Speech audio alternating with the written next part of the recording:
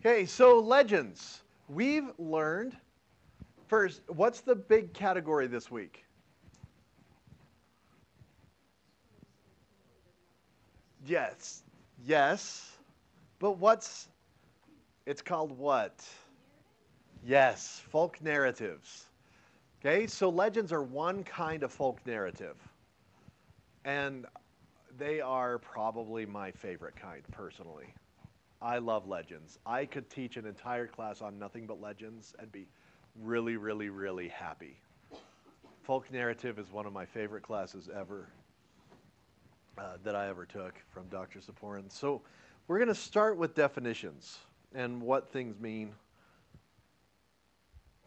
which is what definitions mean. I don't know why I repeated it. It doesn't make any sense. Hey, 3 parts to the definition. Part 1 is just a legend is one kind of folk narrative. So what does that mean? Do you remember what a folk narrative is? It has to have what?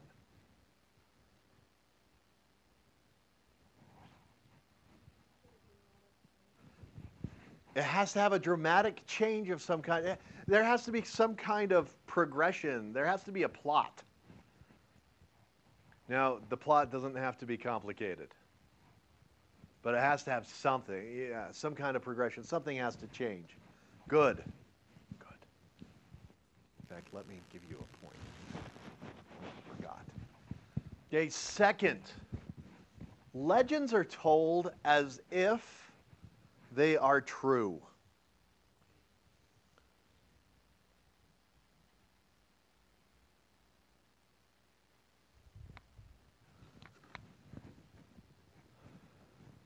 So we've looked at some tall tales. The people who tell Paul Bunyan stories don't actually believe there's a giant dude with an axe wandering through the forest. Right? Okay. The audience doesn't believe there's a giant dude with an axe or a big blue ox or whatever. But legends are different. Legends are told as if they're true. The teller believes it and the audience believes it.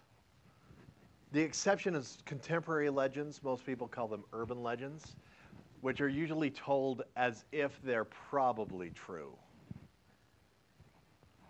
I don't know about this, but my hairdresser said. That's the kind of thing that comes out. So legends are true. They're told as if true.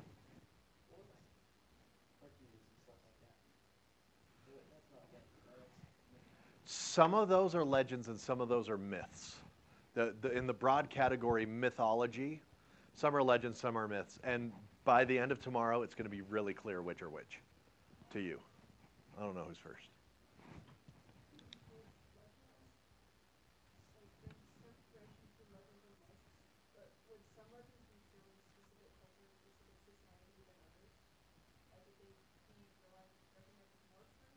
Yeah. Oh, yes. Yeah, and it changes over time. If we went back in time to 1890s Brigham City and we ask about Bigfoot, we would get a very specific story that almost everyone believed. But if we told the same story today, it's changed. Like, things evolve over time, and just what people think is true isn't. Turns out, it just changes. Does religion and like legends have connections? Do religions and legends have connections? That's a great question. Yes and no. We're going to talk about it in number 5. So hold that thought just a little bit. Is the whole like story not true, or can some of it be like based on a person that was actually real, or like something that actually happened? Yes. But more often you end up with a tall tale. So, for example, Johnny Appleseed. Johnny Appleseed's a really dude. A real dude. He's a really dude. He was a real dude, and so now all the things that came from him. Or Davy Crockett. Lots of tall tales about Davy Crockett. In fact, some of the stories about Davy Crockett and some of the stories about some other folklore figures from U.S. history are the same. So yeah, here's the thing too. The line is not real clear. Something can be a legend and a myth, or it could be a legend based on a myth, or it could be a tall tale based on a legend.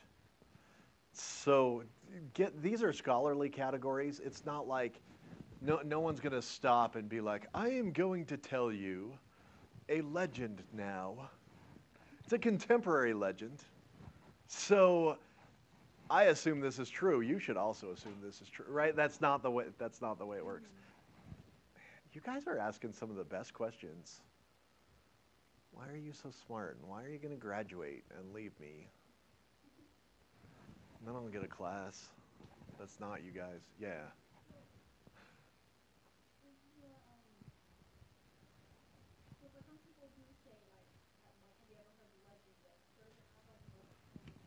It does. When someone says, have you ever heard the legend of so-and-so, a lot of times they're about to tell you a tall tale. Again, scholarly categories. So remember, we're dealing with different categories. Holy cow, you guys not only ask the good questions, you ask the hard questions. But that's okay, we can handle it. Hey, here's the last part of the definition. Legends take place in normal time. That's not going to make perfect sense to you until tomorrow. Tomorrow you're going to come back to this and be like, oh, that's what he meant by normal time. So today I just need you to write it down and be like, okay, he said something and it sounds stupid. But it's not the first time and I'm going to trust him. Does that work? Okay. Es bueno. Let's move on. Hey, this is a usual thing. Legends are usually told culture-wide. It's usually not something that just takes place within one friend group or one family. They're usually really, really broad. So it'd be like everybody. This is my picture I chose to represent everybody.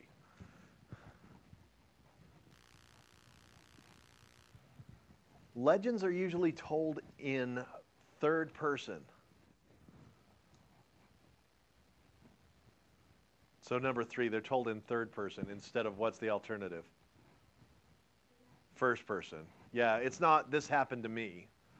No one comes in and is like, well, in 1847, I was crossing the plains, because those people are dead. Now, if you are telling a story about your own life, it's called a personal narrative. We're not going to talk much about personal narratives just because you have a lot of experience with them already in English class and because I don't think they're as fun. So there you go.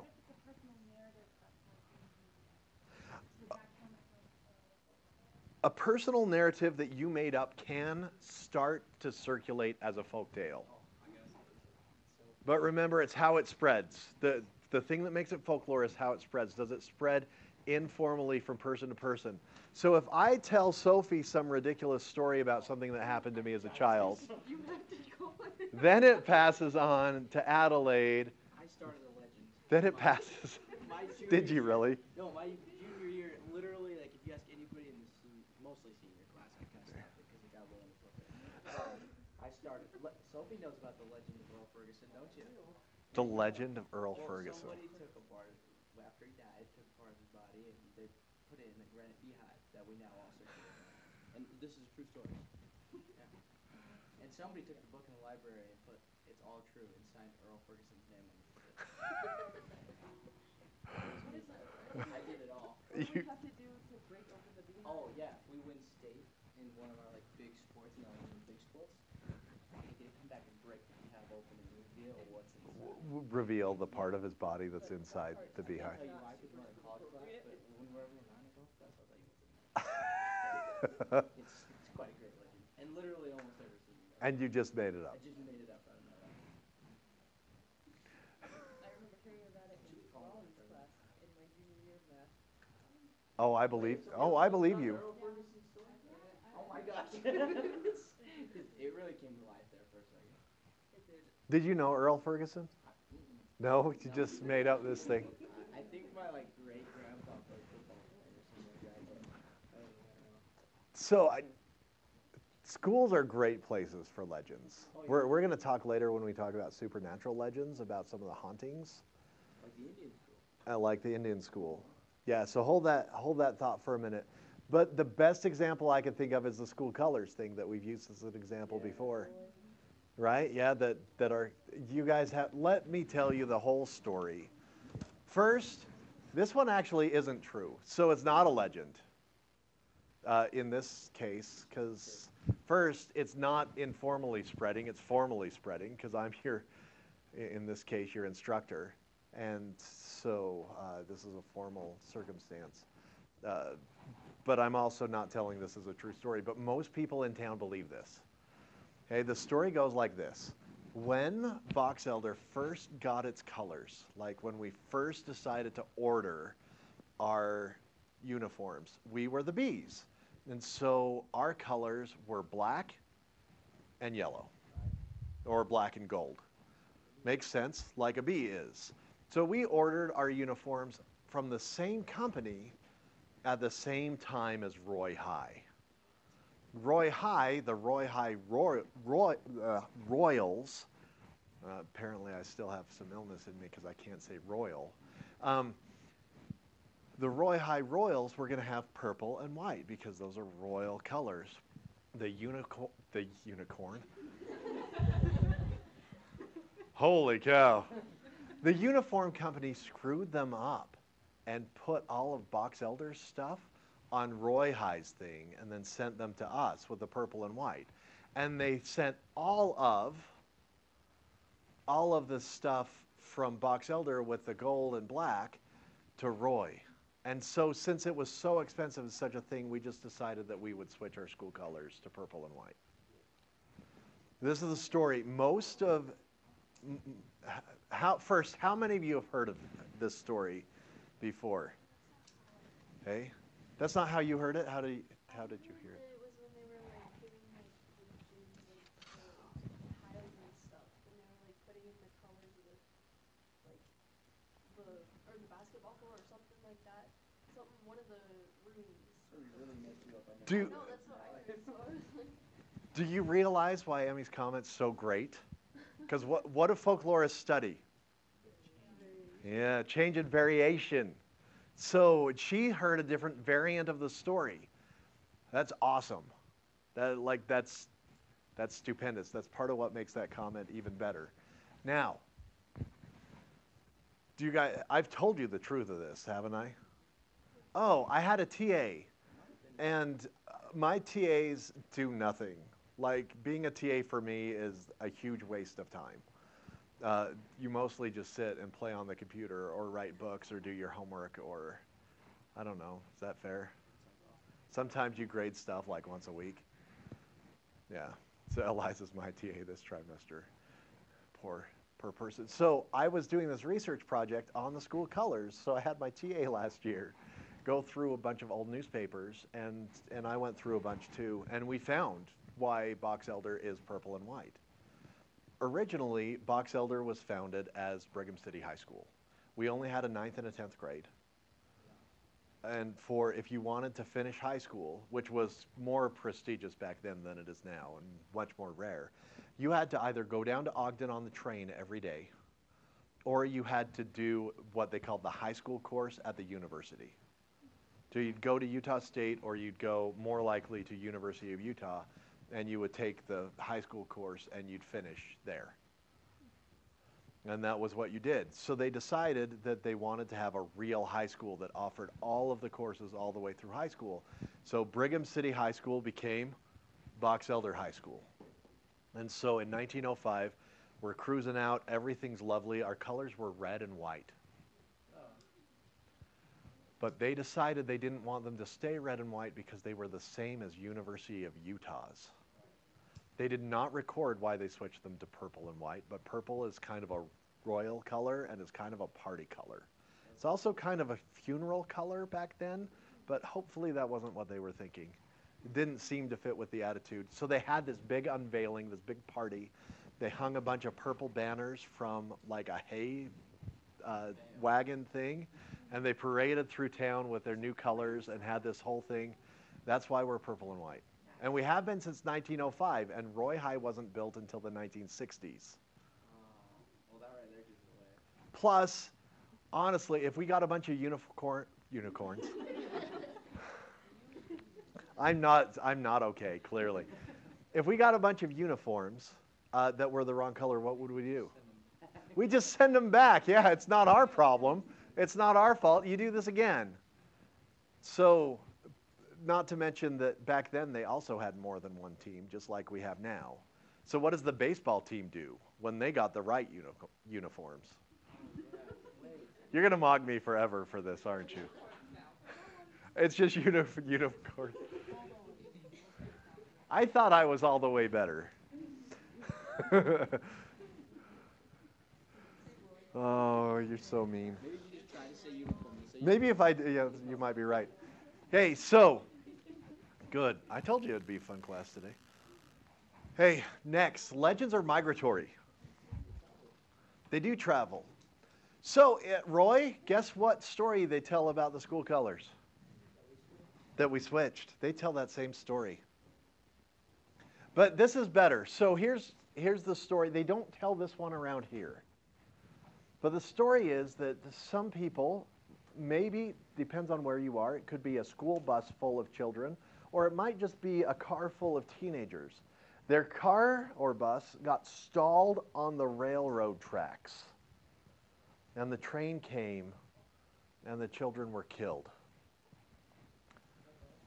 Years later, a similar thing happened. Another bus came up and got stalled on the same tracks. The bus driver was desperate. He didn't know what. We finally just put it in neutral and started to go out. He could push it out of the way and save the kids. When he started, though, once it went into neutral, all of a sudden, the bus started to move forward as if it was being pushed. And when they went out, when they were safe on the other side, they found tiny little handprints, as if the children had been pushing the bus. This is actually a very common legend. It occurs in a place in Ohio, it occurs in Michigan, it occurs all over the country. They tell this story. So it travels. Same story, different place. We have one of the most common stories we have passing now is the attempted kidnapping at the Walmart parking lot. I went out, and this guy was there, and he was super creepy, and so it happened here, and it happened in, I almost said in Perry's Walmart, but that doesn't, same Walmart. It happened in Ogden, and it happened in Salt Lake, and it happens all over the place. You know, part of that story is ostension, and we'll talk about that in a sec. But good, they move. Yeah. So could it be considered a legend in some settings and just a folktale in others, like depending on whether the people believe it or not? Yeah, so it could be a folktale in some settings and a legend in others, because it might be told in one group as the truth and in another as just a fairy tale. Absolutely.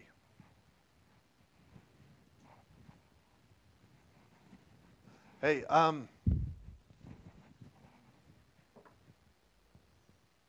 this is 5. Legends can be either secular or sacred. What does that mean? What does secular mean? Not religious. And what does sacred mean? Very religious. Okay, so whether the legend takes place in a church is considered somewhat holy. So if you have an ancestor who allegedly visited the Pope, this may be a sacred story in your family. But you might have another ancestor who got drunk and murdered their neighbor. That is a secular story. Hopefully that's not a sacred story in your family. If it is, your family needs some serious therapy. You've got issues there in your family. Okay, folklorists don't care whether the story is true or not. When most people say, oh, that's just an urban legend, what they mean is that's false. It's not true. Folklorists don't care if it's false or true. It doesn't matter. What matters to them is, does it circulate? Do people tell it? And if people tell it, what does it mean to the people that tell it? So the folklorist doesn't ask questions like, hey, wait a minute. Did anyone actually get killed on the bus at this railroad track? Instead, the folklorist just cares, hey, why would they tell this story in this community? Yeah. Yes. Variation matters a whole bunch. So to what degree the audience believes it, that matters a lot. But the websites that deal with urban legends or contemporary folk tales is what a folklorist would use. That's not, they don't care. Like the folklorist doesn't sit and be like, oh, this is true. Oh, this isn't. That said, most urban legends aren't. And so,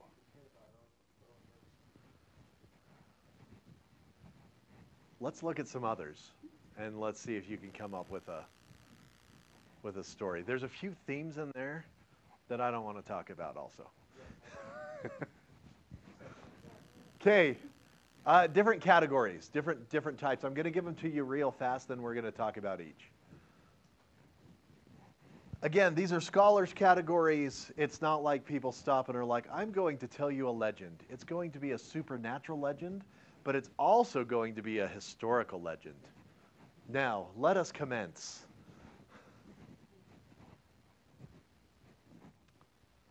Okay? Again, supernatural, historical, and contemporary.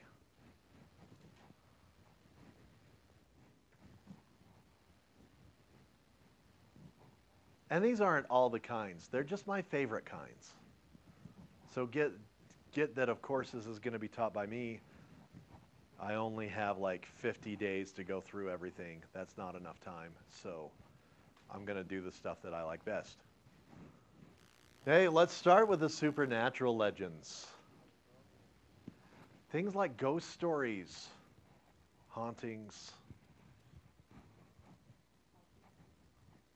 Okay, so let's answer this question. What supernatural legends occur around here? I know it's not from here, but like the La Llorona, is that one called? I think so. I don't know that one. I'm pretty sure that's the one. I'm pretty sure it's next the one like she drowned her kids in a river, and so like every night she would like be swinging around the river, so like you shouldn't be out at night, and she like snatch your kids and then drown. If you're there. Yes, good.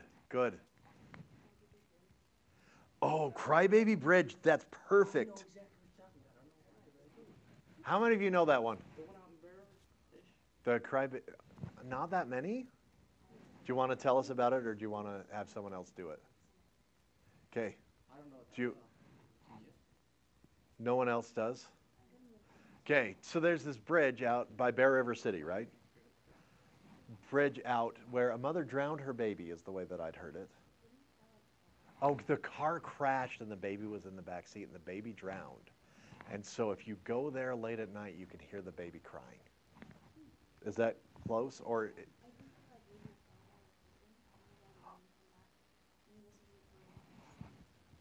oh, that's super interesting. So the version that you knew is different than the one that I knew. Because the one I knew, because I'm old, so it doesn't involve phones. But in yours, you leave your phone and then you get the stuff recorded on your phone. You hear the baby crying. Huh. Again, folklorists don't ask. But what is that? Wow, shoot, we haven't done the analysis bit. Hey, skip down. Hold on just a sec. We'll come to you. skip down to question. Why did I put this last? 17. I shouldn't have put 17 last. I should have put it first. Okay, folklorists study legends because they want to know, well, when they see what's circulating among people, they want to know why it circulates. Why does it keep being told? Remember we learned about structural functionalism? If the story's being told, it's being told because somebody has a reason. It's fulfilling some function inside the society. Now, what functions does it fill? This I want you to note here. This is super important. Like, put a star by this one because you're going to want to refer back to this. It always fulfills the functions. It fulfills others too. But it reveals what people are hopeful for or afraid of. So in the case of the crying baby, we have a fear. You have no idea until you have a kid how much you fear for your kid's future. It's like they rip out part of your heart and it wanders around. And in the case of my 10-year-old, does stupid things. And you just worry. Like, that's why old people lose their hair and get wrinkles. It's because of you people. Part of their heart is always with you, worrying about your success and your happiness. And so with the drowned baby, there's this fear. What are we scared of? We're scared of the safety of our children. And that says that's why that comes. There's one of the reasons at least. So we are of course oversimplifying this, right? Because we don't have that much time. So when people think about, like, you hear a lot about, like, hospitals being haunted, is that like a fear that they're going to die and get stuck there? Well, Or is that yes, like, yes. Say that again. It's a fear that they are going to die are going to die and and get stuck? get stuck there. They want to move past it. Right? The point of the hospital is you go there, you get better, and you leave. Yeah. So that's the thing. It's the same thing with school-based legends. If you have a school haunting, there's one of those, you're supposed to leave.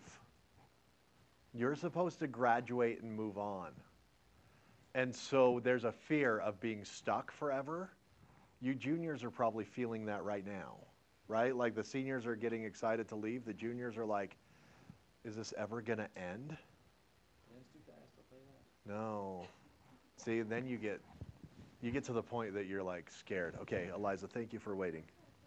So supernatural legends, like those stories of haunting, so are supernatural legends always about like fear, or are they ever about that? Oh, good question.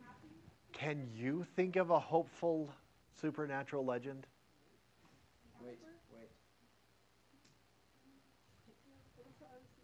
always a couple of those stories, like, most of them now are about, like, warnings, like, don't do this, don't do that, don't go there, don't go here.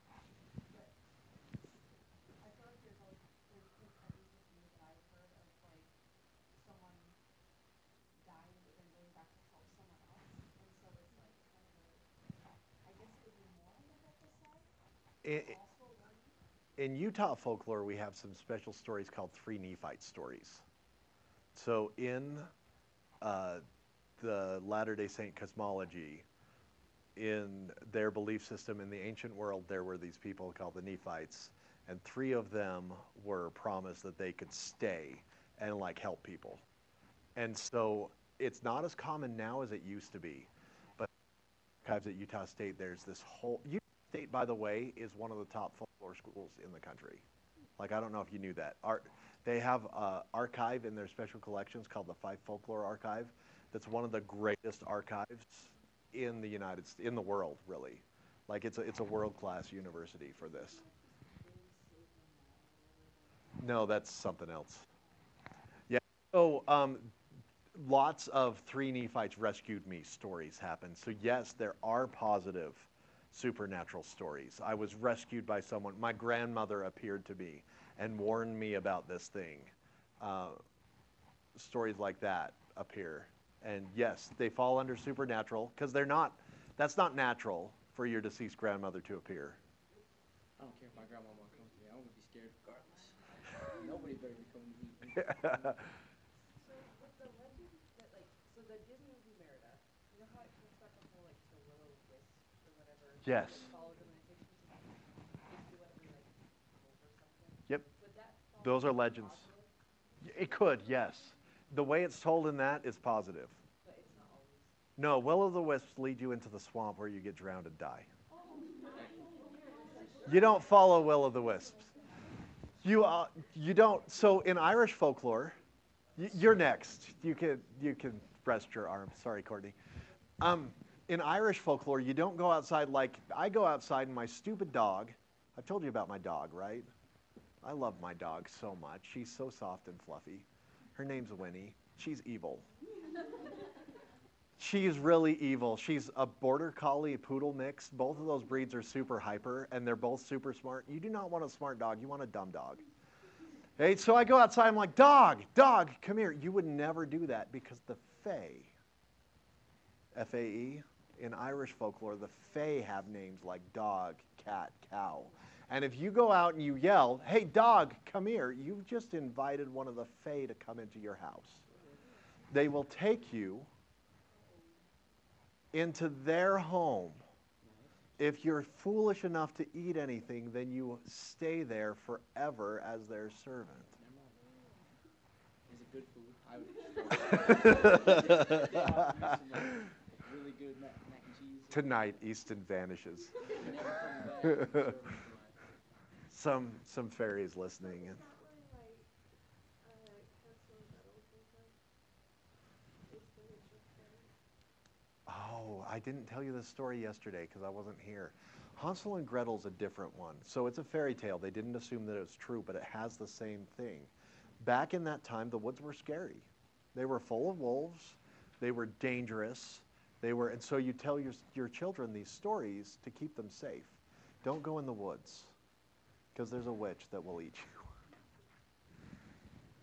And you wonder why kids are messed up now instead of then. I don't know. Yeah.